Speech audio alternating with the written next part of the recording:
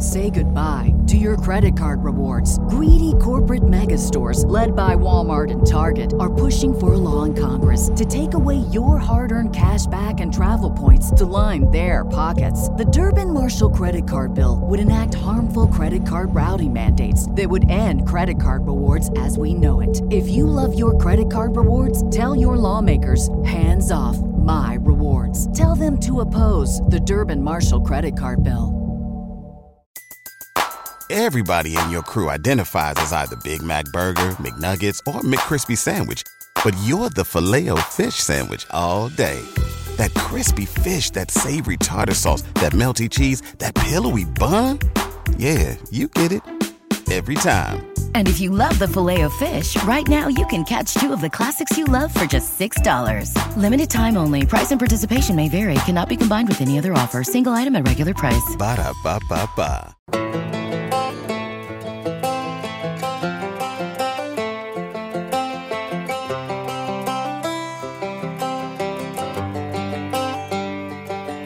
It's the guts and it's the glory. 100 stripes, 100 stories. It's the Pledge of Allegiance on the 4th of July. It's them handwritten letters from home. It's them sleepless nights alone. It's his newborn baby he left with his wife. Mr. Red, White, and Blue, lay down, here's a line. Welcome back into another edition of the Frontlines of Fantasy. This is episode 2 this week, and we are joined by another special guest. He was a surface warfare officer in the United States Navy. You can find him on Twitter at FF_Gouge. His name is Eric Ludwig, and he writes for the Fantasy Footballers. How you doing tonight? Oh, I'm doing excellent. How are you? Not bad, not bad. Can't complain. You know, he's finally getting through some of this coronavirus stuff, and hopefully there's some light at the end of the tunnel. And we are also joined, as always, by Cody Kutzer. You can find him on Twitter at CKutzerFF. How you doing tonight? Doing all right, man. You know, some of this stuff that's happening in our country right now is kind of weighing heavy on my mind, and just thinking about how this all ties in with you guys, the fact that, you know, we're able to speak out against that and have an opinion against, you know, with that kind of stuff and everything that's going on is thanks to guys like yourself and veterans who help protect those rights. So conversation with everything else that's going on is for a different time. We're going to focus on, you know, what we have going on right here with you guys. So I'm just excited to learn a little bit more about, you know, the military and service and all that stuff, and kind of build on what we had last week with Kent. So Eric, appreciate you joining us. No problem. Happy to be here. Yeah, so again, you know, if this is the first time listening to the show, we decided to start a new podcast. We're interviewing, you know, whether they're analysts, we'll also have some just regular fans on fantasy football, but mostly veterans, and that's what we're looking for. We're going to kind of talk about people's experience, people's journey, you know, if they have fantasy football had any relation to it or not. If not, that's fine too. Something similar to some of the other podcasts we've seen where people interview guys how they got their start in fantasy, but this is a little bit different, talking about a subject that doesn't really get talked about enough. And we're also partnering with the Wounded Warrior Project to raise money for them, which is an excellent cause. You know, some of the stats out there are pretty crazy. They don't just deal with, you know, people who come back and get injured during, you know, wartime or anything like that. They also deal with PTSD and, you know, suicide and depression and all that stuff, which is a real thing. I mean, it's kind of crazy. I was looking up some of the stats the other day, and something that you know, maybe shame on me. I should have known some of this stuff, but it's just not something that you really talk about that much. But over 20 veterans and service member commit suicide a day, and nearly 6,000 commit suicide every single year. And so it's a much bigger issue than what I think a lot of people understand. So that's something to me that kind of makes this even more worth it, to try to help people out and try to, you know, bring awareness to that, so we can try to start lowering some of that stuff, because it's a little bit it's a little bit sad to know that that's how it is. Actually, more people have died from suicide in the military than actually have died in the war on Iraq. So since 2005. So it's just pretty crazy. I don't want it to be all depressing, but that is something that we're really interested in. So if you can go to our Twitter page, F_authority, and you can donate, whether it's $5, $1, whatever it is, anything helps, and we really appreciate it. With that being said, let's go ahead and just jump into this episode, talk a little bit with Eric. Now, Eric, you were stationed in Mayport like me, but except for you were a little bit different because, well, I guess you were and you weren't, because you were also on the enlisted side. Then you went to the dark side, as they say, because there's sometimes friction between officers and enlisted, but I guess you probably had a better perspective since you started enlisted and went officer, right? Yeah, definitely. So I actually enlisted in April of 2001, but I didn't go to boot camp until January 2002. So like 9/11 happened in there. So that kind of influenced a lot of my career. But when I enlisted as a nuke electrician. So you actually run a nuclear power plant, and the training for that takes a long time. So like the first segment of that is, well, you go to boot camp, get done with that. Then you go to something called A school, and most A schools are relatively short. Like maybe it's a few weeks up to a few months. Our A school was almost 6 months, and that was kind of like high school level science type stuff and electronics. And then we have power school, which is more like the actual nuclear stuff, the stuff that's classified. I forgot all that stuff anyways. I couldn't even tell you if I remembered. But after that, you go to prototype. So you actually work on a nuclear power plant, and that's where I applied for the program. It's a pretty cool program. It takes enlisted sailors and sends you to school for 3 years. You get 3 years to get your college degree, and then after that, you become an officer. So like Jocko Willink, well-known SEAL, that's a program that he did. And then after that, I got my commission, became a surface warfare officer, and then went to Mayport so we were actually pretty close together. I think you left like right as I was getting there. Went to the McInerney, which is a frigate. We did 2 deployments to like South America and Central America to do counter narcotics operations. And then after that, I stayed in Mayport, went to the USS Gettysburg. We did a 3rd deployment to the Middle East, and we're basically kind of like the guardians of a carrier. That's what we did there. And luckily, like things had really calmed down by then. Like Iran was still acting up a little bit, but like the stuff in Iraq had really calmed down from a naval perspective. Yeah, it was a pretty interesting time. So for you, I mean, I know for like as an enlisted guy, especially in engineering, a lot of times didn't sometimes see eye to eye with our like auxiliary officer or chief engineering officer, depending on, for us. How is it for you, since, you were enlisted, so you could at least understand some of what we went through as the enlisted people, the more the grunts of the ship who actually do a lot of the work. Where how was that relationship for you once you went officer? I think that it was easier to understand where enlisted are coming from, and it's kind of easier to understand like what their concerns might be. But there's still sometimes a clash of personalities, because inherently sometimes enlisted don't want to do certain things. And you kind of have to put on a brave face, and you kind of understand what they're saying, but you can't. You have to still say like we got to get this done. That's got to be the focus. There can't be really an alternative. But I think it definitely helped like understanding what was going to happen with them and what they're kind of thinking, what their struggles were, and especially it still took a little while. Like the McInerney, I struggled with that a little bit, and some of the enlisted sailors, and there's some like personality things. But going to the Gettysburg at that point, I had a little bit more experience, and things worked so much better. Like one of the things that kind of shocked me is one day I talked with our senior chief, and I said, what if we just kind of like interview all the enlisted sailors and kind of like, I'm not really quite certain like what their expectations of me are all the time, and see like if there's anything going on that maybe they haven't brought to the things that we could help them out with. And I was kind of shocked, like that first question, like, hey, what are your expectations of me? Like enlisted sailors had no idea how to answer that question. Maybe to a certain extent, it was like awkward to say, well, I expect you as an officer and higher in the chain of command to do X, Y, and Z. But they really didn't have any expectations. And I kind of thought that was a shame, because as enlisted sailors be like, hey, I could really use like help in promoting and knowing what I can do to further my career and things like that. And those things normally didn't come up. But the great thing was, it was just by doing that, though, some of the problems, like one guy, so every time you move from one station to another one, the Navy is supposed to compensate you for like your move, and it's called a ditty move. This one guy had been haggling with the Navy and the paperwork, and like months after he had moved to Mayport, he still didn't have his money. And we had no idea this is the kind of like issue that the sailor was having. But hearing that, like right after that interview, we went into our admin, talked to them, and like within 15 minutes, we have it straightened out. And he got his money paid like the next paycheck. So I think that kind of helped, like trying to understand like what's going on with the enlisted mindset. Yeah, that makes a lot of sense. While I was on the USS Boone, I had 2 divisional officers or 2 auxiliary officers. One, she was great, and I think she really felt like that she like neither one of them knew anything about like engineering part of it, right? Like anything that we worked on could understand. Like they weren't gonna be able to come down and assist us with like troubleshooting something or anything like that. And she understood that. She managed us in the correct way.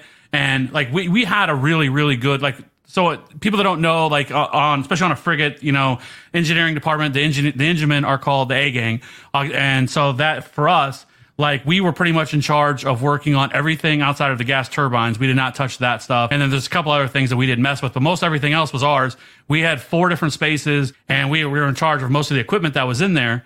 And so for us, like we never got time off. We worked probably 15, 16-hour days most days. And when you come into port and when everyone else is leaving, we're still staying on the ship, working on stuff, getting stuff done and everything else. So it was much difficult than a lot of others. And so like our office, like I said, I've had 2, and one of them, she was great. She understood stuff. She tried to help us out.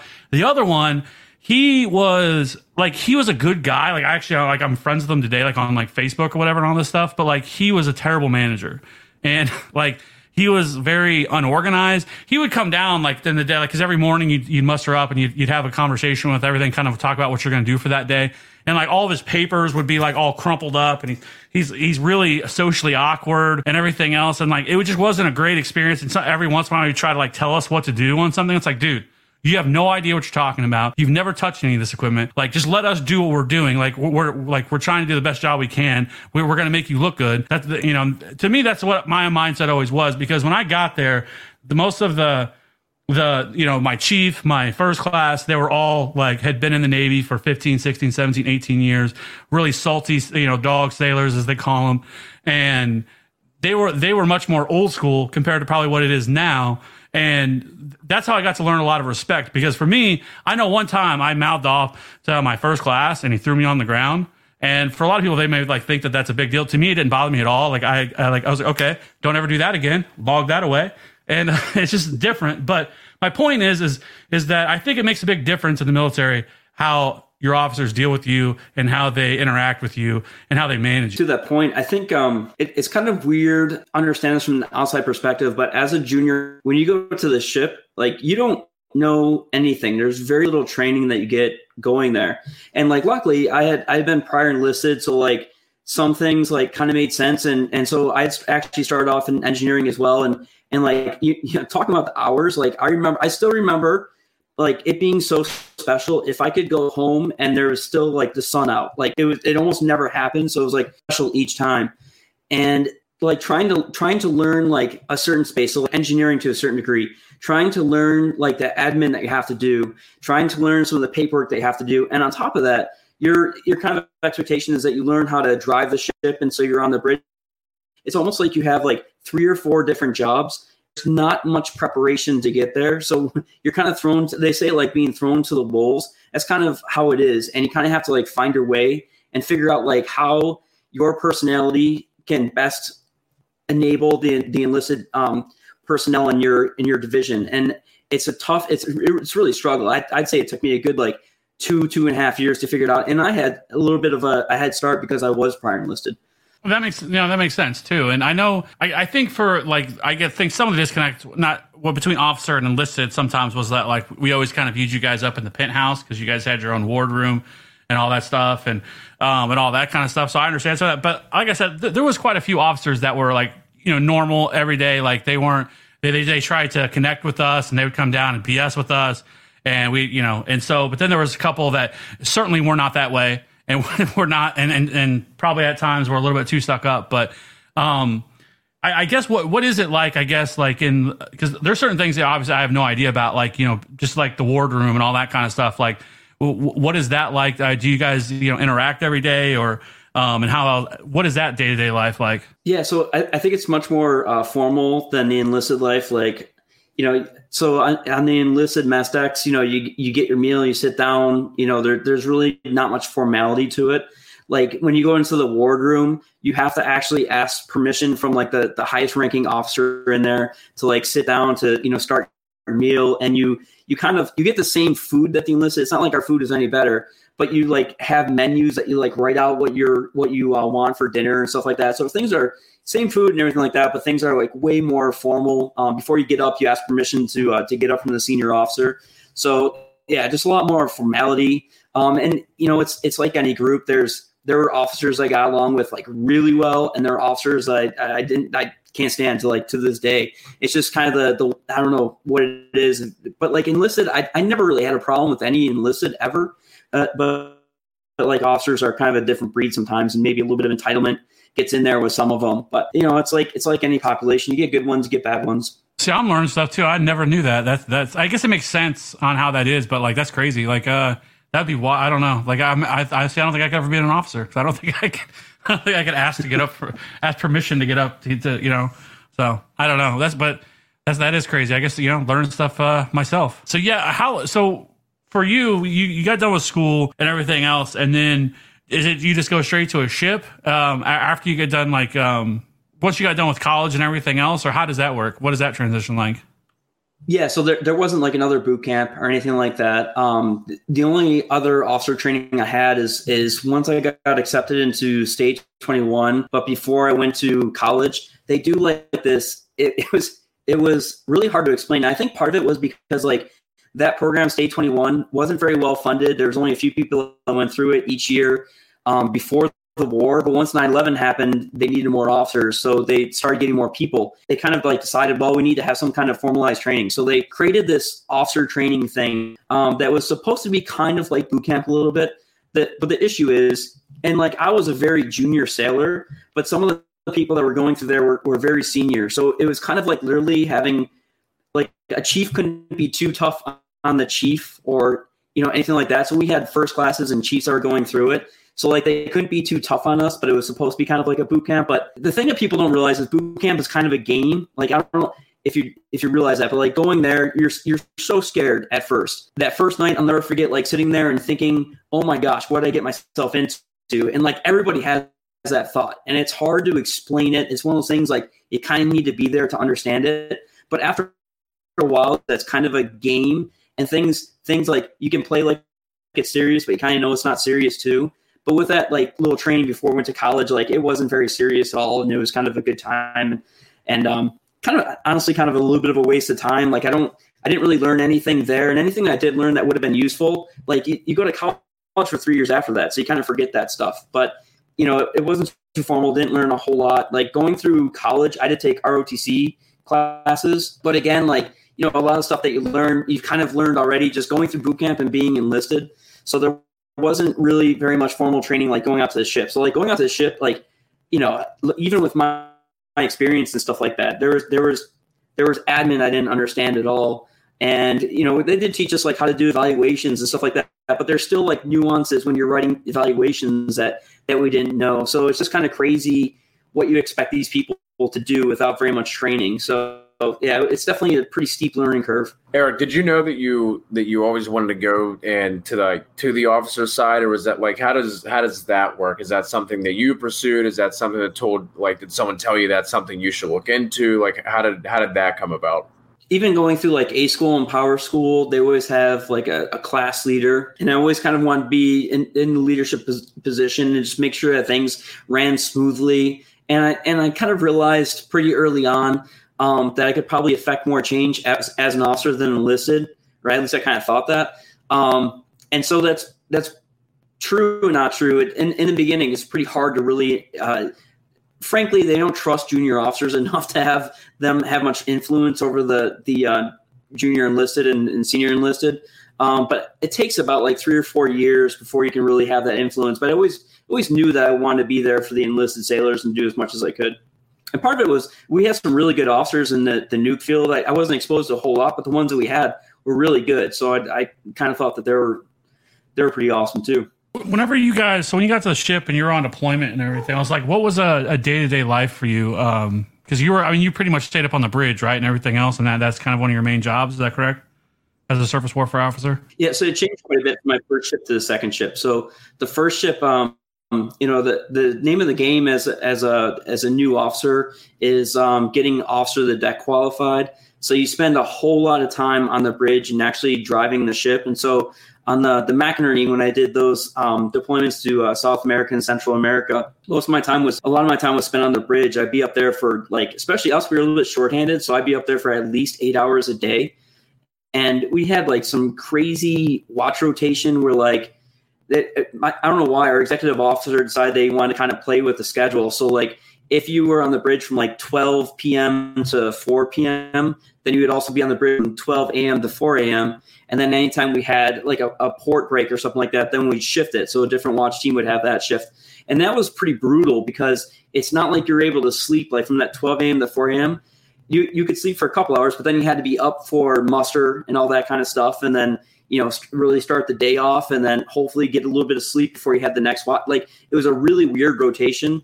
So yeah, a lot of my time was doing that. And then the other time was mostly spent with admin type stuff and, making sure that like maintenance was getting done and stuff like that. But really it was more like a learning experience. It wasn't so much leading anything because you're so junior, you don't have a lot of power over anything. It's mostly like learning all the paperwork, all the admin, learning how to drive the ship, learning about other ships and weapons capabilities. The next one was quite different. So I went to school to be a fire control officer. We were the guys that, like, if there's an incoming missile, we have missiles that can shoot down those incoming missiles. We learned to do that. And our ship in particular became what's called the MRADC. So it was Maritime Regional Air Defense Commander. So, like, we had to have knowledge of the entire airspace over the Middle East while we were there, and our primary mission was to protect the carrier. So we're always with the George Washington, and that was quite a bit different. And so I had watch from like, I think it was, no, I'm blanking on it. It was something weird. It was like 3 a.m. to 8 a.m. because they figured like if there was going to be an attack, it'd be in the early morning hours. And we had the same watch every single day, so you can kind of get used to traffic patterns and see when something was a little bit unusual. So. And then after that, did some admin and that was pretty much it. So completely different from one ship to the next. And with that, I should add, so that I didn't do anything on the bridge on the Gettysburg. That was all in what's called combat or combat information center. So like if you see movies, I know you guys know, but if you see movies and there's like a dark room with a bunch of radars, that's where I stood my watch. Was it hard not to fall asleep? Oh my God. So I never drank coffee until that deployment. And then between it being cold in combat, because we were in the Middle East, but it was still like 65 degrees maybe in combat. So I drink coffee to stay warm and stay awake. And I remember this one time, it's going to sound so weird, but the way the radar worked, you'd have like these sweeps. So you see like the circle going around. And I must have like daydreamed or something like that. I must have fallen asleep, and I had this image in my head of the EXO coming out of the radar screen and starting to yell at me. And so I like woke up from that. I'm like, oh, that's just weird. I need to stand up. Like that was, so yeah, there were definitely some nights it was pretty rough in there. It's all dark and stuff like that. So it can be pretty tough. I'm sure it's a little cool in there too, right? Because of all the radar and everything that's in there. Yeah. So you have to keep all the electronics really cool. So the AC pretty much pumps in there. So like, the bridge was always hot, super hot. Middle East, South America, Central America was always just burning up there. The AC couldn't keep up with it, but the AC in combat, it's kind of the middle of the ship, and it was just freezing in there. I'd wear a coat. So it's like the Middle East, and I'm wearing a coat. It's kind of weird. Yeah. I do remember, like, because like in port, like whenever we stand watch, like we kind of go around and check a bunch of other stuff. We have like a checklist, everything we're supposed to check. And I remember anytime, because you go up to the bridge and like at night when no one was up there, when you're on duty and stuff like that, when you're just, in home port or whatever. And like, just, it always felt like a different world whenever you were up on the bridge, because like we never go up there ever. And, so like when you just walk up there, you kind of look out at everything and it just like seemed like a completely different world for us, because all I ever saw was, the bilge stuff like that, but, or CCOS, but, that's completely, different. In terms of like when you guys did on deployment and you guys went to go out, were you guys, I assume you guys probably weren't allowed to get as crazy as we got. I would assume you guys probably had to be a little more professional. It was pretty much like the same rules, and there were definitely like situations that were a little bit more restrictive than others. Like I know we went to the Middle East, and it wasn't our ship. There was another ship. It might have been the George Washington. I can't remember. But they had an incident where like one of the sailors had broken a window of a store or something like that. And so like there was almost like a lockdown of the entire, because of that one ship, like all the other ships that were in the Middle East, like they knew they couldn't have another incident like that. So they really locked us down. Like we couldn't drink you know, in the 3 days we went out, and, you know, you can kind of tell when it's a little bit more tense, and you can honestly, like, some places you go to and you can kind of like let loose a little bit. It's a little bit more like maybe westernized. And there are some places like, all right, you know, I want to keep it a little bit in check and you could have a good time, but you want to keep your wits about you at the same time, especially like South America. Like some of the cities were awesome, but some of them were like, yeah, I need to be able to kind of be aware of my surroundings here.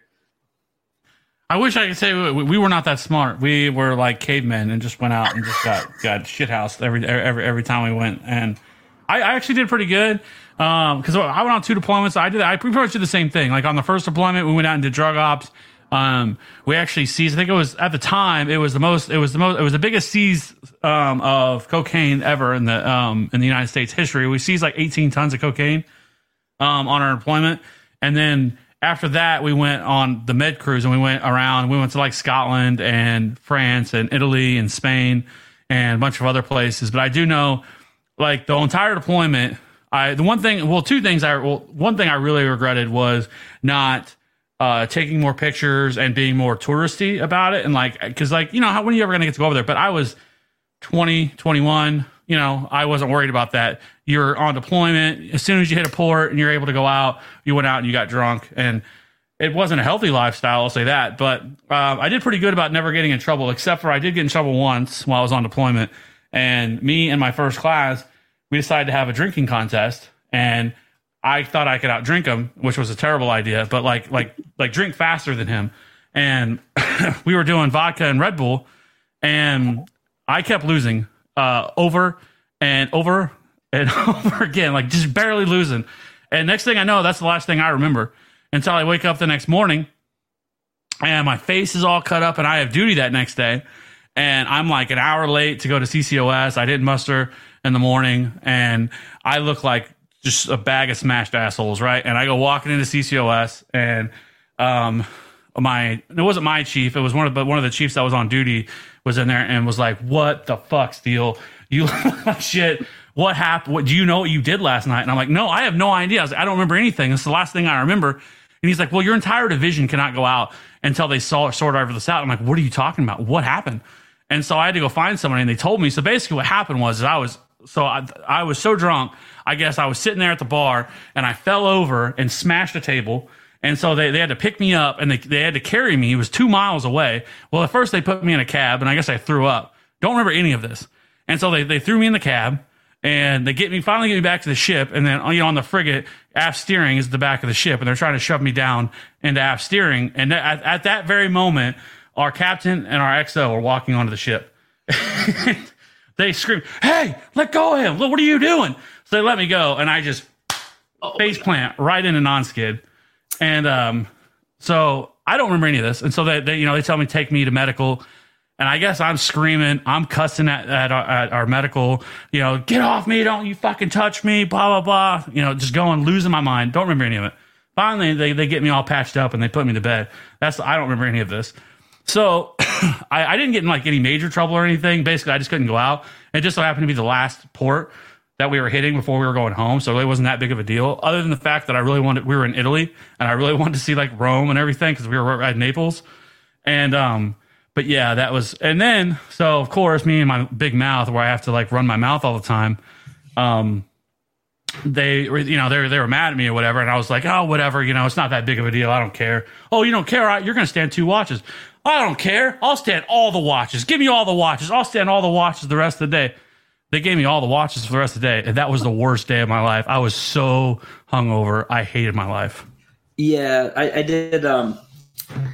Didn't quite do it up like that bad, but I remember there was this one visit, and we were drinking like rum.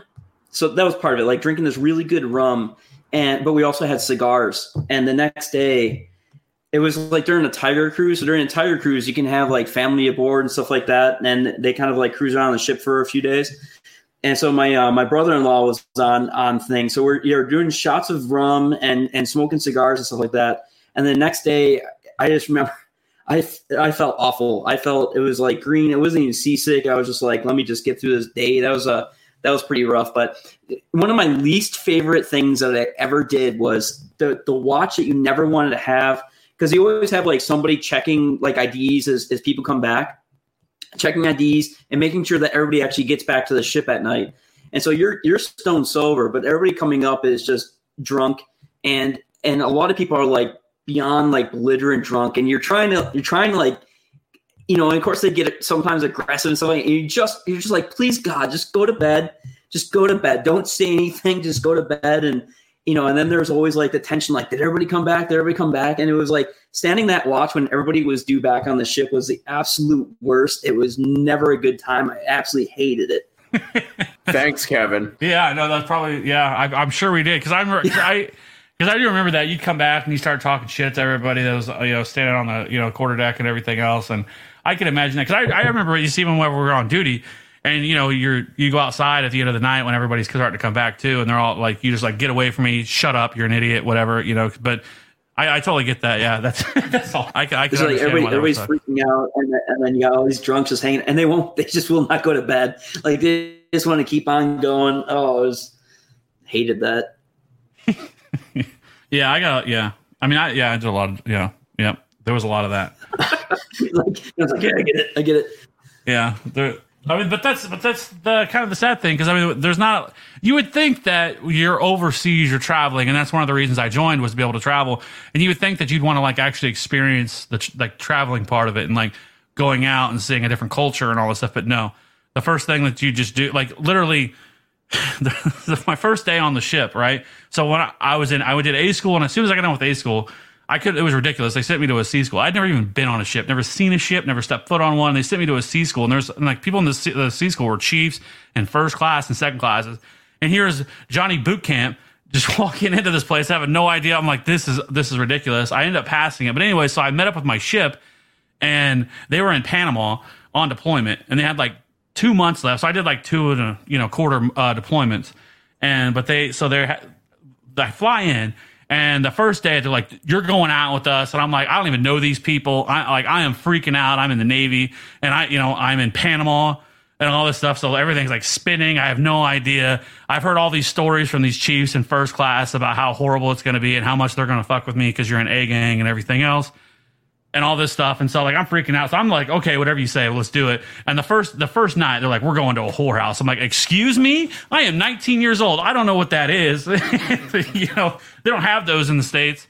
And yeah, that was my first night on a ship. And that was my indoctrination into being in the A gang.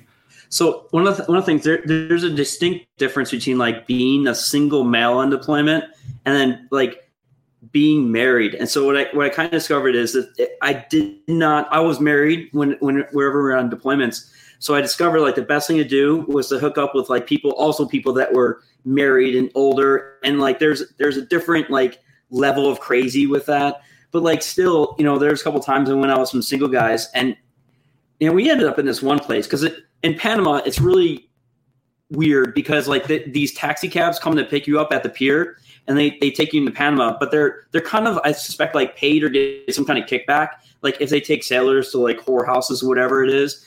So like this one time, me and a buddy, like we wanted a massage, but like a legitimate massage. Now, like you think like in the States it's pretty easy to go massage. Not a happy ending. Like it's almost impossible to find.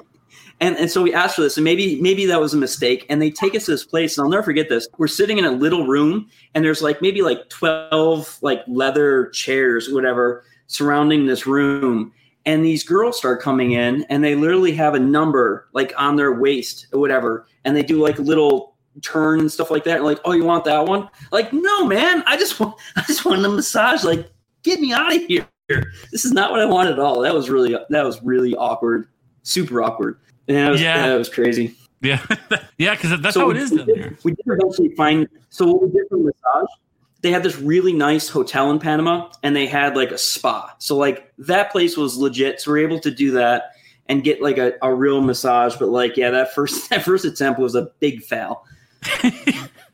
Yeah, because after like the next time we went out too, we were there for 4 days, and so we go to a casino. And so we go there, and you're hanging out, you're gambling, whatever, and like you're sitting there, and like girls will just come up to you, and like they act like they're just Like they just want to talk, whatever. So you start talking, whatever, and they're hanging out and like, oh, you want to buy me a drink? And you buy them a drink, and you're thinking like just a normal thing, and then all of a sudden they're like, so it's $100 a night, and it's like what? Like I was. What is going on here? But that's how it is there. It's a little bit different for sure. Like it was definitely culture shock. Like, okay, this is the Navy. All right, let's do this. This weird thing that like Colombia like exports, and by the way, most of them are not like ugly, like whatever. They're actually beautiful, and a lot of them are Colombian. It's just a different world. Like I can't believe this. Well, so because from what I mean, what they would tell me is that because Panama is such a huge port for the Navy that like women come from like Brazil and Colombia, and they come from all around to come there for that. And so it's different though, because like people think of like, because they usually go on vacation like Mexico or like Cancun or all those places. Like when you go to like somewhere like Panama, it's not really so much of a, it's not as much of a destination, for a lot of other places are. But it is very cheap to go there. Like when I was there, like it was like 50 cents, 75 cents, something like that for a beer. For a steak dinner, it was like a really nice steak dinner. It was like $6, $7, $8, $9, something like that. And if you were to tip like $10, like something you normally would hear, like you would have thought you just gave them $100. But so it was nice going out down there because you could go out and have a really good time and not spend very much money. And especially as an enlisted person, especially as like a fireman, it was nice because your money didn't fly out the window really quick, because like whenever we did the med cruise and the euro and the pound is so expensive over there, so it was more than what the dollar was, your money flew very quickly. So you had to not live it up as much while you're over there. But when you're in Mexico and all those other places over there, it was a lot easier to actually go out and have a good time. Yeah, Panama spoiled me a little bit. Like there's this economic term called anchoring. So like if you pay a certain price, you do not want to pay any more than that anywhere else. And I remember in Panama, like we went to this movie and it was like $4 or $5. So in my mind, all movies should be like $4 or $5, and like to pay what we have to $12 to see a movie or whatever it is or more. Like that's just outrageous to me to this day. No, I could definitely see that. So yeah, I mean, we did. I remember that whenever we actually went out into town, like further and deeper into town, and was less out of the touristy part of it. So that was kind of cool. That was probably pretty much the only time that we actually traveled anywhere that I probably actually went and saw anything of like any significance before. Because other than that, that was it. Did you ever go to Scotland? Because it was right outside of Glasgow, Scotland, twice on deployment when we were over there, and that place was absolutely just beautiful. Huh. No, we never went to Scotland. We went to Portsmouth, England, and I wouldn't say beautiful, but it was like England's kind of a strange place. It was a pretty fun time, and it was cool. We did some cool things, but like one night, and of course I had duty. One night, like they will just, if they don't have like a holiday, they'll just make one. They call it a bank holiday, and like it was crazy. Like the city erupted, and it was kind of like New Orleans, and like I forgot this story until just now. So like people would dress up and they would go out in like costumes and stuff like that. So it was like, so it was kind of like almost like Mardi Gras with costumes and whatever. And I remember seeing this one dude was dressed up as a nurse, and he got into like a drunken fight with this girl, and he tried to kick this girl, and he did it right in front of some English police. So like immediately they take this guy and throw him into the paddy wagon. And I'm just thinking, this dude's going to jail dressed up as a nurse.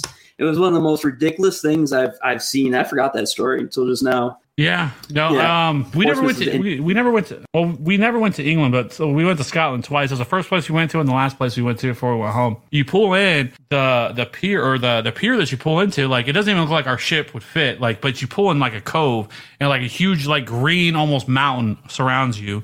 And like it is like the most beautiful thing ever, something you'd see like on TV or something like that. But that was probably the nicest, or at least just in terms of like scenery, was probably the nicest place ever. There was like a bunch of rocks coming out of the water, like further out and everything else. Like it was a pretty cool place. But I do remember there as well, and there was some local females that were out there on the town, and we tried to like act like we're American and we're badass, and we can outdrink them. And we lost to these girls, and they put us to shame. And we had to go back. And so in Scotland, like there, like we were allowed to like do like an overnight shit and stay out overnight. So we got a hotel room and everything else. And this was like probably 3:00 in the afternoon. So we had to go back to the ship, or not back to the ship, back to our hotel room. We slept for like 2 or 3 hours and got up and went back out. But yeah, that was. So what happens is, you develop a certain tolerance, and you kind of know what your tolerance is.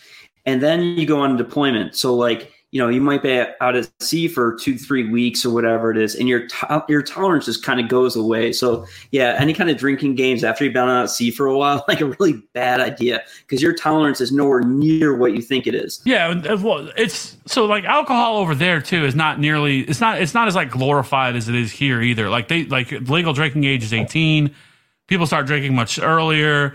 Most like a lot of these bars stay open like all day. If they do close, it's for a couple of hours to like clean, and then they open back up. Like it's just kind of a different mindset for us, because like I know like when you're growing up 18, 19 years old, like you're still legal, right? And you're not allowed to drink and everything else. So for them it's a little bit different. But I just remember doing that, and we did shots of, well, first they're like, well, what do you want to drink? And we're like, yeah, let's do Jack. Like, so some real, they're like, that's not manly at all. Like, let's do Jameson. And so I was like, okay, let's do that. And it was not a fun experience, because they kicked our ass. I don't know, while you were over there, did you ever try Strongbow? It's a cider beer. It's a cider, isn't it? Because that was my first experience. In England, yeah. And over there, like, because I know we'd asked the people, like, well, what should we drink over here? Because we want to try some, like, some local type of beer and stuff like that. And everyone was like, dude, you got to try Strongbow. You got to try Strongbow. And we're like, what is it? And they're like, it's cider beer. And this was like well before like the cider beer craze that like happened a few years ago. And so I was like, okay, we can drink this. Or you drink it, and it's like, it's not like super sweet, but it's like got a really good flavor and everything.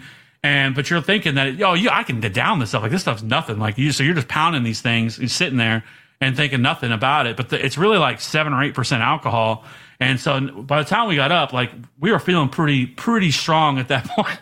And it really catches up to, but it's delicious. Like I love that stuff. It's really good, especially over there. Anyways, the whole military is not about drinking. Okay, there's more to it than that. Yeah, I mean, I feel like I could handle this.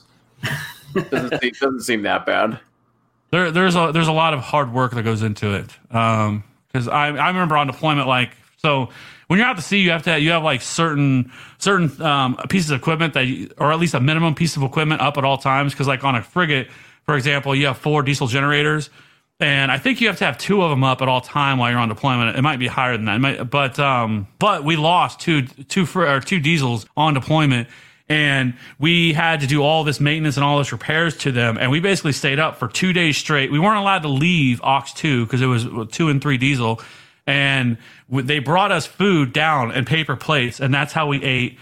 And if you were allowed to take a nap in Aux 2, but we had to stay down there because we had to get the diesels back up because we were on deployment. There was certainly a lot of the phrase of work hard, play hard definitely was in play for us. Yeah, it always seems like it happened where like you're on deployment, and most of it honestly is pretty boring.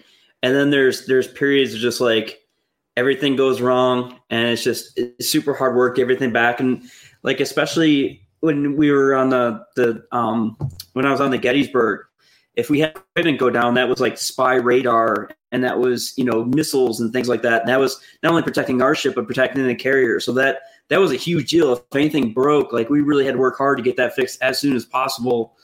Same type of thing. And I know those diesels are brutal, especially as they're aging on the frigates. Those things were constantly breaking down and a ton of maintenance to keep up. But there's cool things about deployments too. I did like Spain. I was able to go on a wine tasting tour and go into the Spanish country, and that at least was like contained and fairly mellow, and stuff like that. But that was really cool. And like I went to Naples as well, so it's like an hour and a half train ride to Rome, and Rome was like the most amazing place I think I've ever been. That was super cool. So don't tell me that. Yeah, it was cool seeing those sites. Yeah, can we hear more? Can we hear more? Gotta get there. I was so mad. Like that was the one place we all talked about. Like, okay, we're going to dedicate a day. It's going to be Rome, and we're not going to get drunk. We're actually going to go out. We're going to see everything, and we're going to do everything. And so the first night we were there, we were allowed to go out, but we didn't get there till later. Like, and it was like 4 or 5. So obviously there wasn't going to be enough time for us to go. And then we had to stay and watch. And then the next day we're going to go. And I was not able to go. So all of them got to go. I had to stay on the ship, and they all came back like, oh man, you totally missed it. The Coliseum was absolutely amazing. All this stuff. And I'm like, I hate all of you. It sucks. So that was like the one place I was actually looking for. Because everywhere else we went to like Toulon, France. We went to Rota, Spain a couple of times. I can't remember everywhere else we went. There was a couple other places we went to, but yeah. So that was like the one place that I was really looking forward to.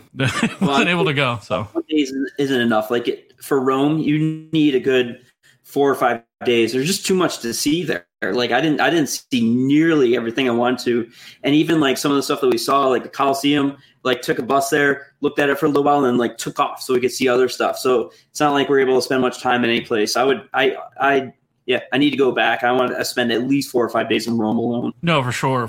So I guess kind of wrapping up the conversation a little bit, at least on this. What made you decide to want to get out, and whenever you did?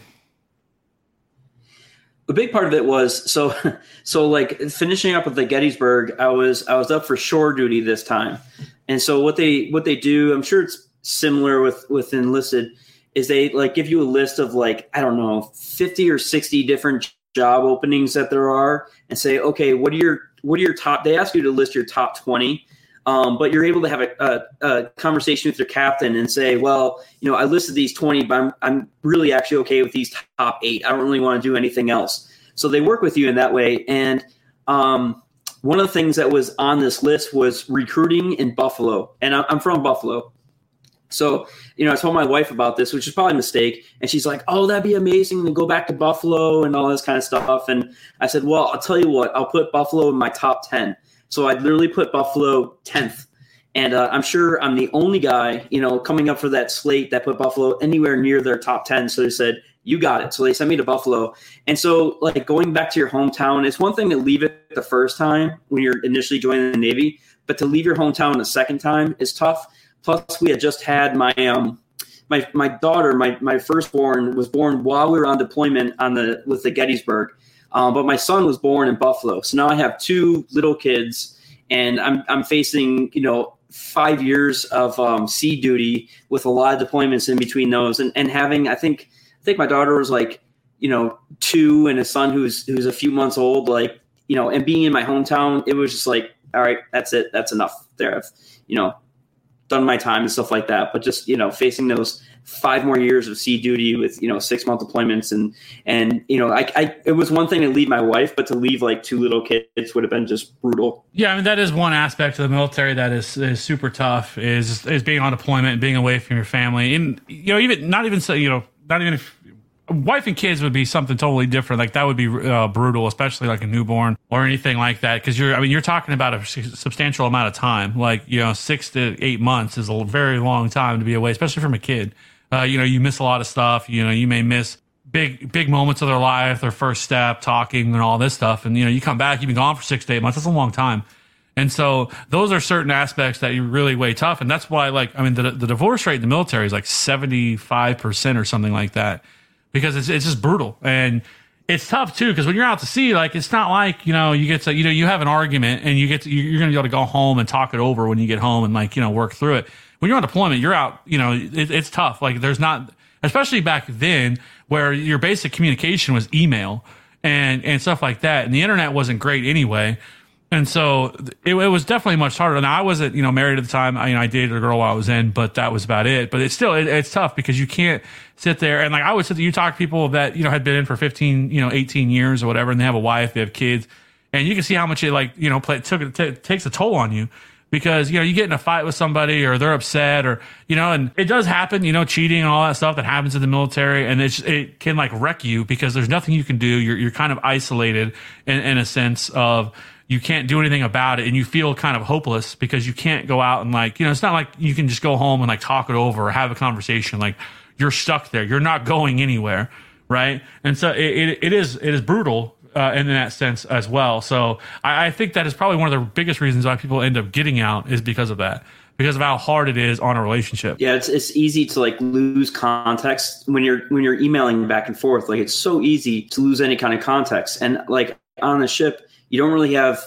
We had a phone, but it was always broken, so you couldn't call home or anything like that unless there's emergencies. We had a satellite phone you could use. But those are kind of extreme circumstances then. And so now you're only talking to your wife, whatever, once every few weeks when you pull into port and, connections are terrible and all this stuff. It's just tough. And I saw like a lot of enlisted sailors that, they were having problems at home, or like, their wife was draining bank accounts or not paying bills, and there was problems, and there's really so little that they could do. Yeah, it's tough. I mean, we were lucky. I mean, I don't remember our phones being down that much. But you had to have like a calling card to be able to do it. And so like you couldn't talk for very long. It's not like you're going to sit there and have a 30-minute conversation. And there's usually 5 or 6 people waiting to use the phone. So if you're able to use it and you get in line, because you don't want to wait that long, because time is precious, because you basically, when you're on deployment, you work all day, you do your job, you do all the stuff you're supposed to do if you don't have watch.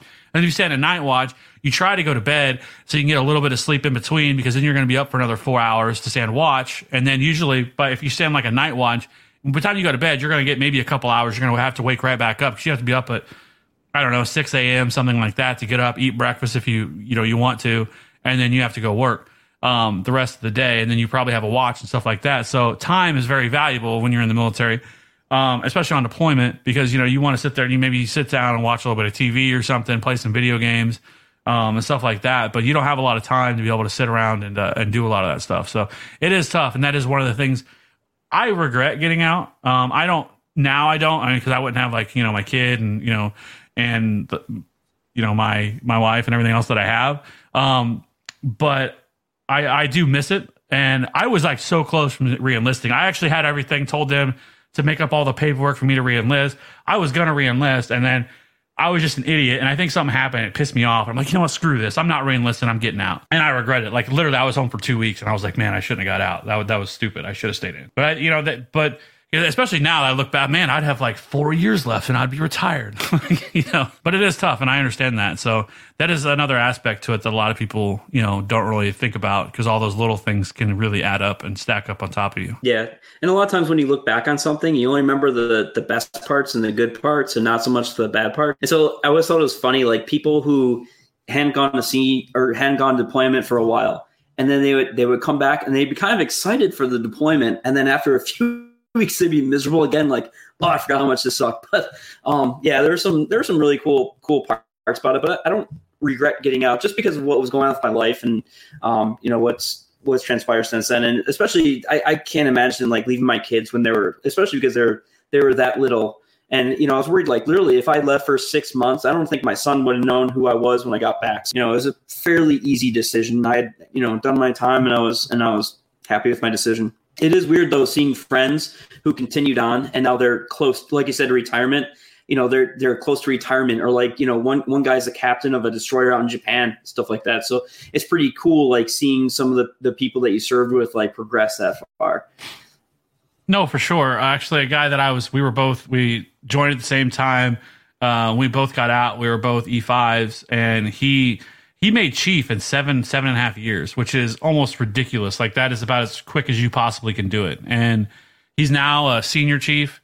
And yeah, he has 4 years left. So it is a little bit crazy to see, to watch and kind of that transpire. Most people I served with got out. There's still a few people that I served with that are still in.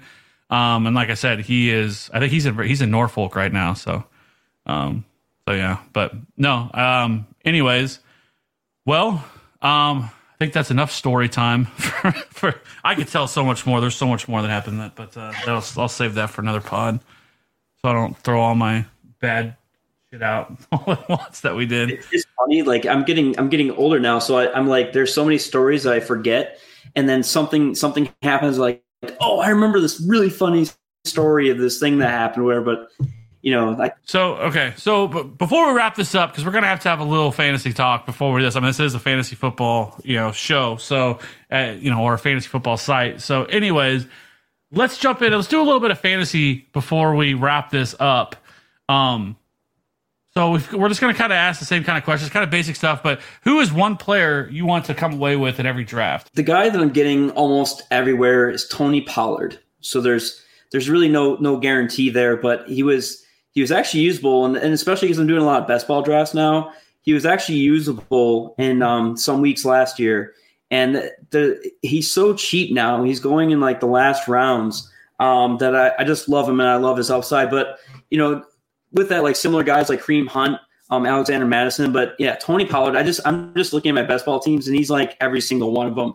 So that's definitely a guy. But what I was talking about is like I do a bunch of different drafts, so I kind of have different answers depending on what kind of draft it is. So I've done like a couple dynasty rookie drafts, and the rookie I love, Donovan People-Jones. So he's going real late.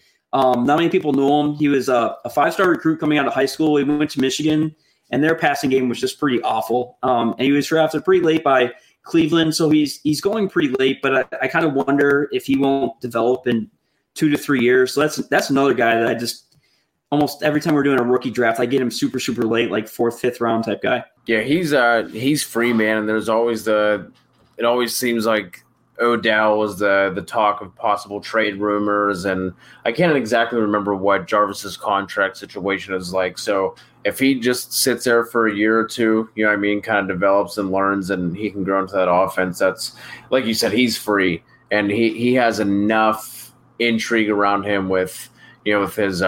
I mean, at this point, like it's hard to look and be like, well, he was a 5-star, so but like that does carry some weight, and then obviously he blew up the combine and everything, so he's one who is definitely worth a stash, especially if you have like a taxi squad that you can just kind of sit him there and let him chill for a year.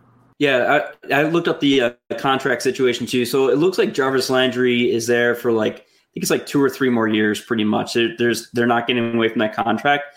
But I think it's next year that Odell, they can get away from that contract and it's not going to cost them anything. So like you said, he's just a project. There's no guarantee there, but he's just so cheap now and he might run into opportunity. But I think a lot of these like rookie wide receivers who are looking for immediate production, but you really have to think about like what's going to happen in 1, 2, 3 years. And give these guys a chance to develop. And there's so many good wide receivers in this class that I'm kind of taking like just a numbers approach, like get as many of them as I can and just hope a couple of them pan out.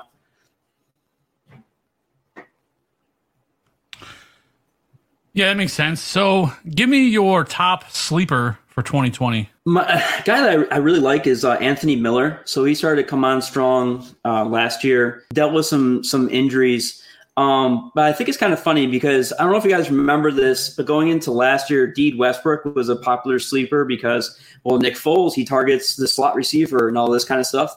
And now Nick Foles, he's got a pretty decent shot at starting for Chicago. So Anthony Miller is a guy I've been getting quite a bit of too. I like that call. He was killing it at the end of the year there. And he's been someone that I've liked since he came in his rookie year. So I think it's a really good call. And I think he's going like 11th, 12th, 13th round, so he's going pretty late. Even with, and normally whenever we see guys like that tear it up at the end of the year, that tends to carry on into drafts the following year. And for some reason, it's just not with him. No, I agree, and I think he's somebody as well that I think this offense takes a step forward this year with Nick Foles. So I like that call too. Like he's somebody that we've kind of waiting to pop. And sometimes it takes wide receivers. We've certainly seen flashes from him. And so I think this is definitely the year they could put it together. I mean, who else? What's the other target competition there's there anyway outside of Allen Robinson, right? So I think this is definitely the year that he could end up being at least a wide receiver 3. So, and then the last one, I want a ridiculously bold Melcher face-off prediction for the 2020 season. A ridiculously bold one. Well, my very bold prediction was going to be that Calvin Ridley and Julio Jones finish as top 12 wide receivers, but I don't know if that's ridiculously bold. I guess if I have to go ridiculously, like melt your face off, I say Matthew Stafford finishes as QB1, overall QB1. There we go. He was on pace for 5,000 yards, and I think 30 touchdowns last year. He's certainly got the weapons this year. No, for sure. Everybody hates Matt Stafford. Every year this is what happens. People are like, it's Matt Stafford. I don't care. You grab him late in drafts. But like the dude is solid almost every single year. If you had it, and the pace he was on last year was ridiculous. So I like that call a lot. And that's one reason, liking, guys like Kenny Golladay and Marvin Jones, who's criminally undervalued every single year. He was on pace as well for 1,100 yards and like 10 touchdowns, something like that last year. So I just saw a tweet about that. I wish I could give credit to whoever it was, but they showed like the 16-game pace for both those wide receivers. They're both over 1,000 yards and both, I think it was like both 11 touchdowns, something like that. I saw that too. I can't remember who put that out, but the numbers were super similar, like really similar. And there's a massive difference between where they're going. I think Marvin Jones is like 9th, 10th round, and Kenny Golladay is going like the 3rd round. So, yeah, I think people are undervaluing Marvin Jones a little bit. Anyways, all right, I love that call as well. Matt Stafford QB1. I like, or the QB1 for that. that had to be like the melt your face off. Like, nobody's really talking about that. So I don't think it's actually going to happen, but I think he's going to put in a solid season. Yeah, I mean, I think top 5 upside certainly there with the weapons they have with Golladay and Jones, and then TJ Hockenson to take a step forward, and what they've done with the running game. So, no, I like that call a lot. So, anyways, I really appreciate you coming on. I just want to, tell you I really appreciate it, and I appreciate your service and everything that you did. Have a little bit better appreciation for officers now. Not that I hated officers, but there was always a little bit of a difference in opinion on certain things. But hey, you learn stuff all the time, and I really appreciated hearing your story. Yeah, well, so thankful that you're starting this up, because I think it's pretty awesome to hear people's stories and what they kind of went through and parts of their military life. And Wounded Warrior Project, that's awesome. You're supporting that too, so love that. Yeah, no problem. And I love talking about this stuff, and I like hearing people's stories. So there's a lot more to come. Believe me, there's a lot more debauchery in my life that I did over those 4 years that I'm just scratching the surface. Don't want to let it all out in one night. So anyways, but I really appreciate you coming on. You can find him on Twitter at FFGouge. I don't know. I was about to say Gage. Anyways, Eric, I really appreciate you coming on, and we will see everybody again next week. Peace.